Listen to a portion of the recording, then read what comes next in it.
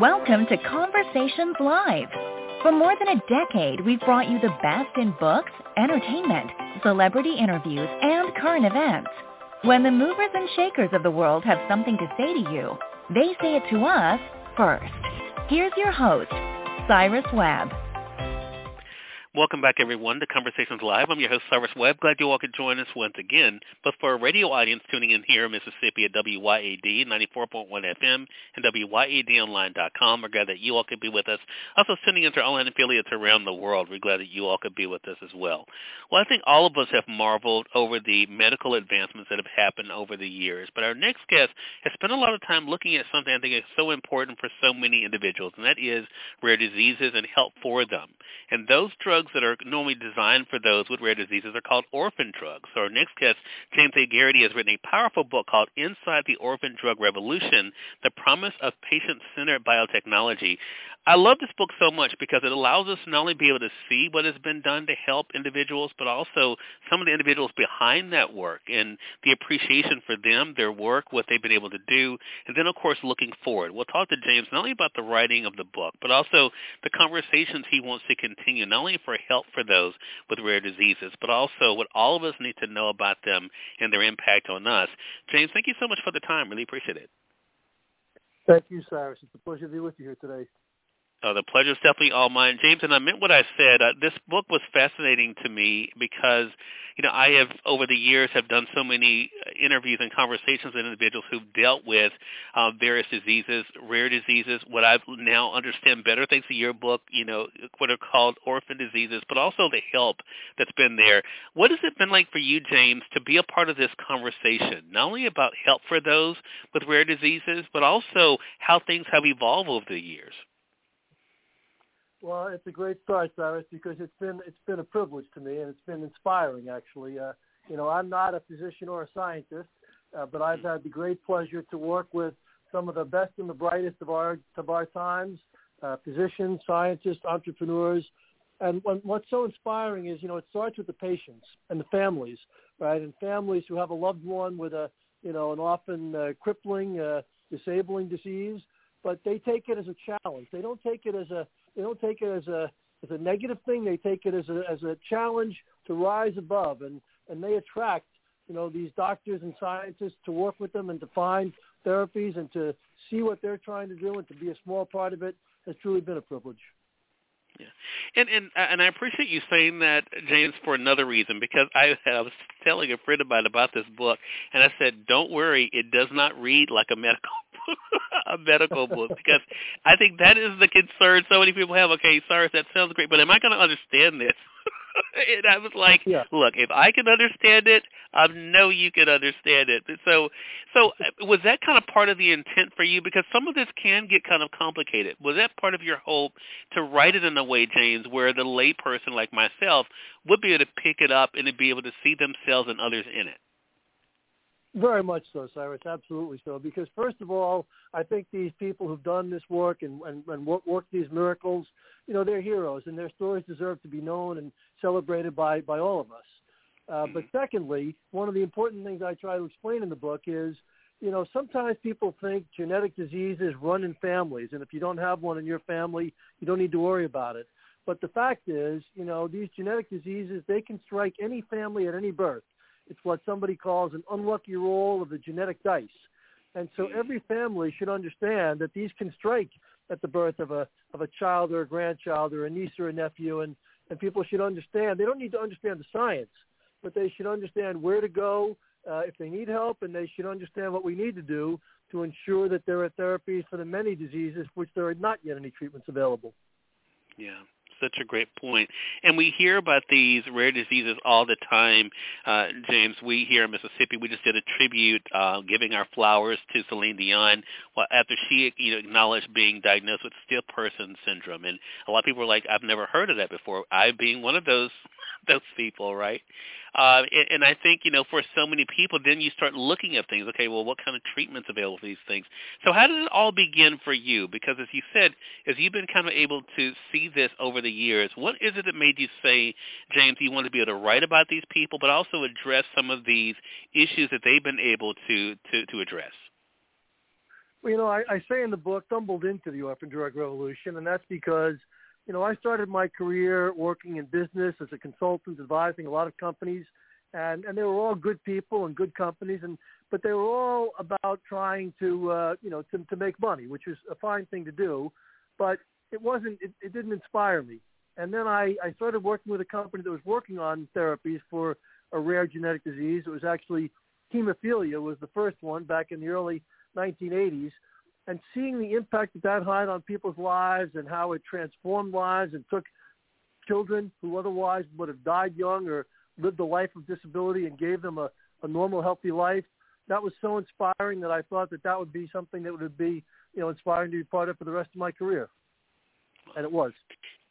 Yeah, and like you said, and one thing I appreciated is getting to know some of these individuals. And we hear the saying unsung heroes all the time, James. Some of these individuals, honestly, I wouldn't know anything about, but they've been able to do remarkable work. Talk to us about that for you. What was it like for you to profile some of these individuals, where they came from, which was also fascinating, but also what they have been instrumental in being a part of when it comes to this biotechnology?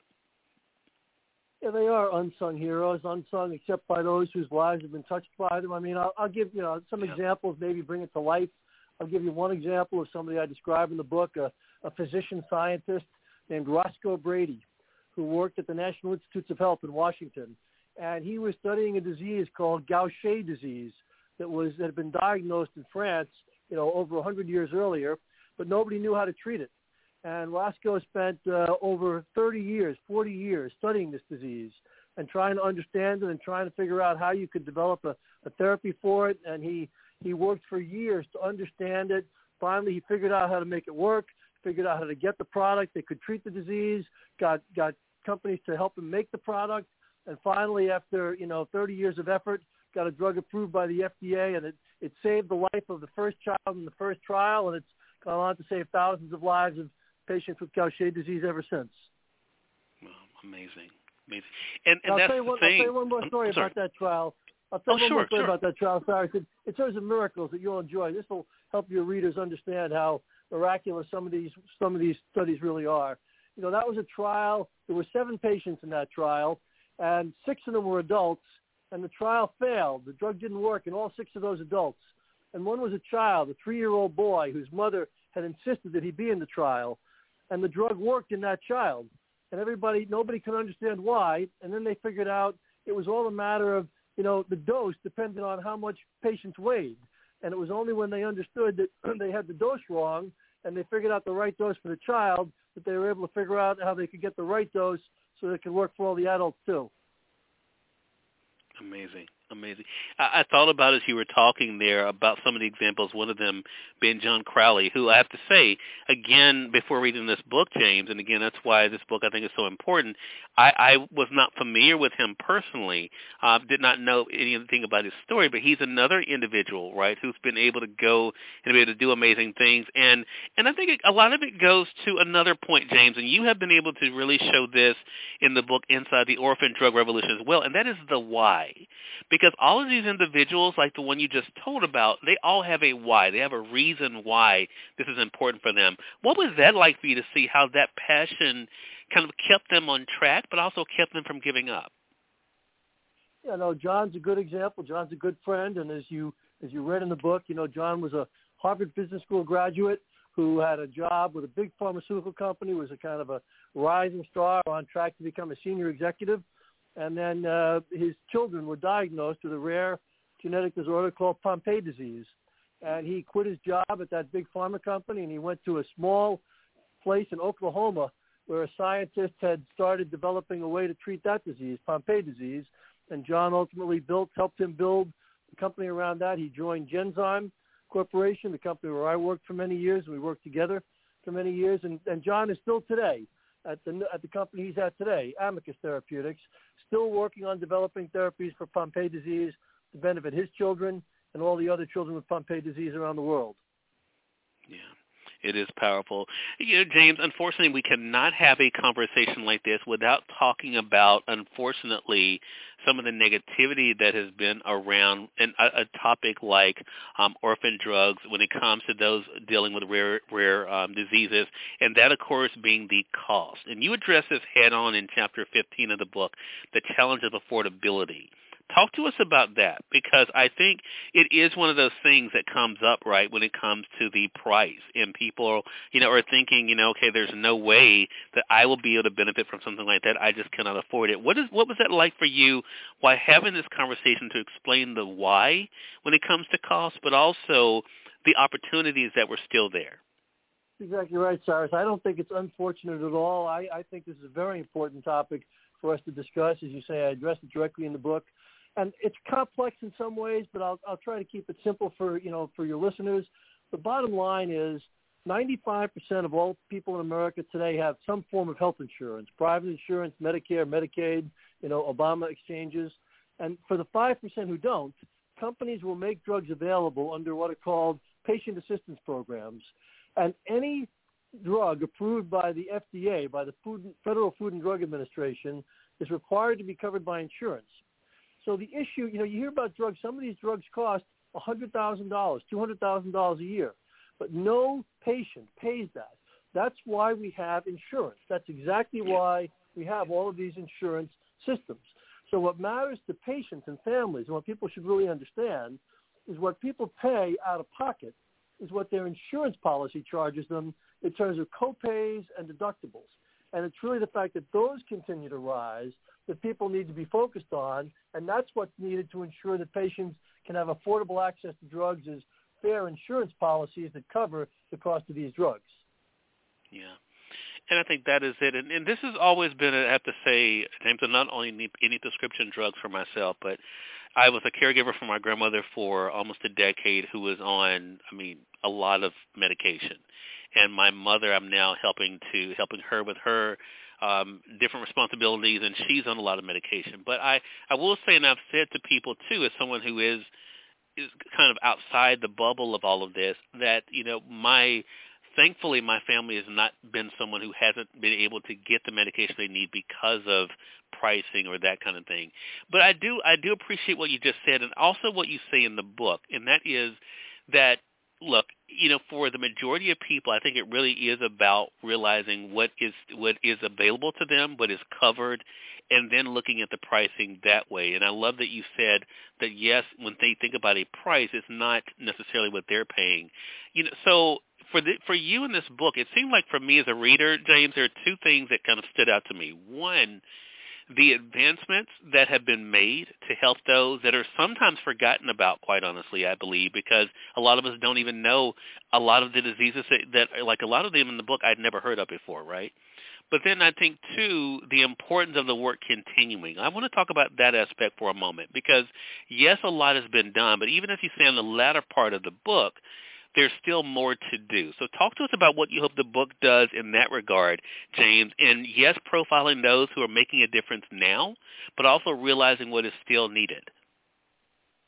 Yeah, no, there's still a lot more to be done. There are 7,000 rare diseases, and most still lack therapy. And what needs to be done, you can look at it in two sides. The first side is what needs to be done scientifically and medically, and there we have new technologies like gene therapy and gene editing that offer the promise of treating some of these diseases with a one-time treatment that will last a lifetime.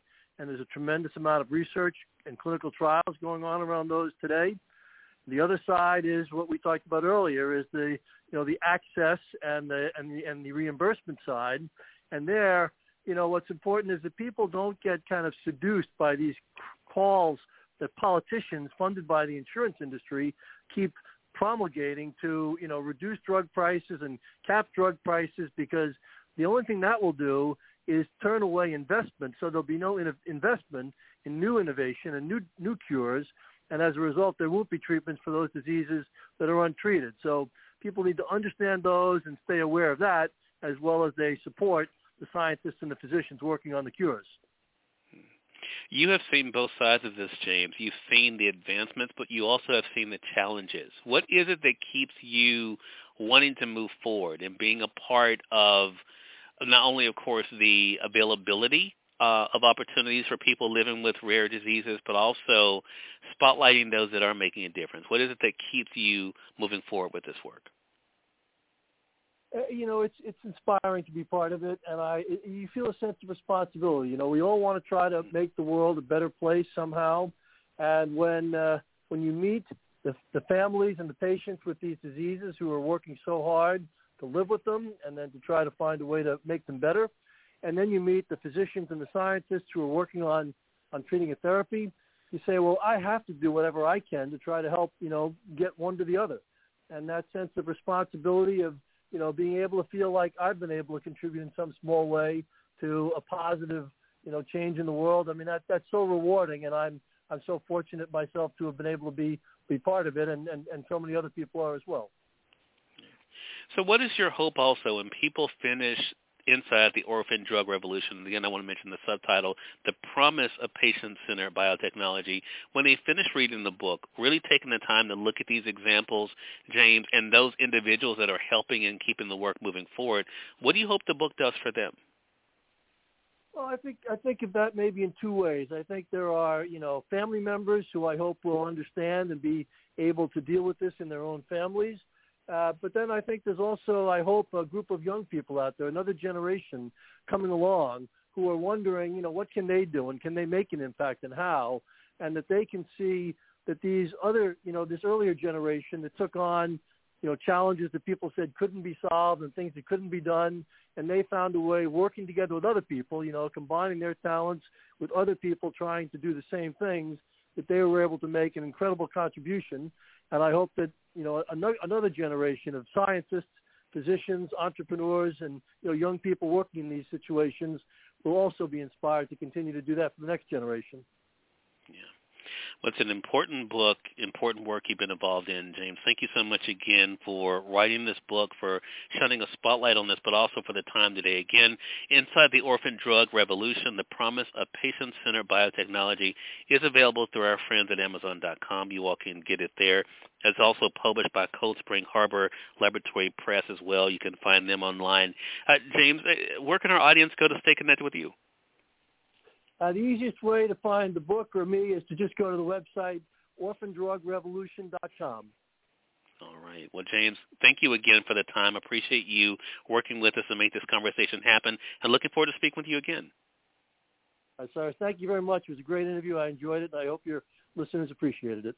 Thank you. I appreciate that. Definitely want to give a special thank you to Lisa Warren for setting up this chat with us for today. We had some challenges at another point when James was supposed to join us for a live interview. We had some tech issues, but he was very gracious to be able to reschedule with us, and Lisa was very instrumental in helping to set that up. And we definitely thank you, our audience on the radio side here in Mississippi at WYAD 94.1 FM and WYADonline.com, and also those tuning into our online affiliates as well. Thank you so much for joining us for another great segment of Conversations Live.